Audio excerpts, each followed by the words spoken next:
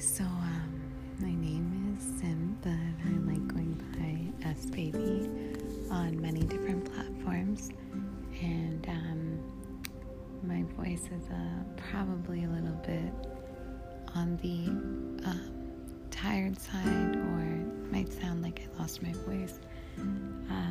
Really, it's just a lot going on in life, and it's really hard to put it all into words.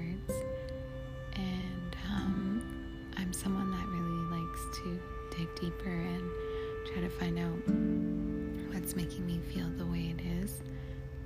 So I do a lot of self-awareness and have a self-journey in that sense.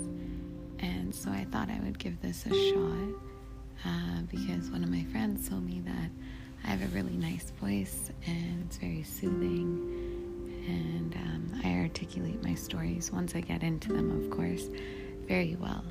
And I thought it would be another way that I could express myself as a way to kind of cope with my emotions and just understanding life, and just, having some sort of a human connection in that way.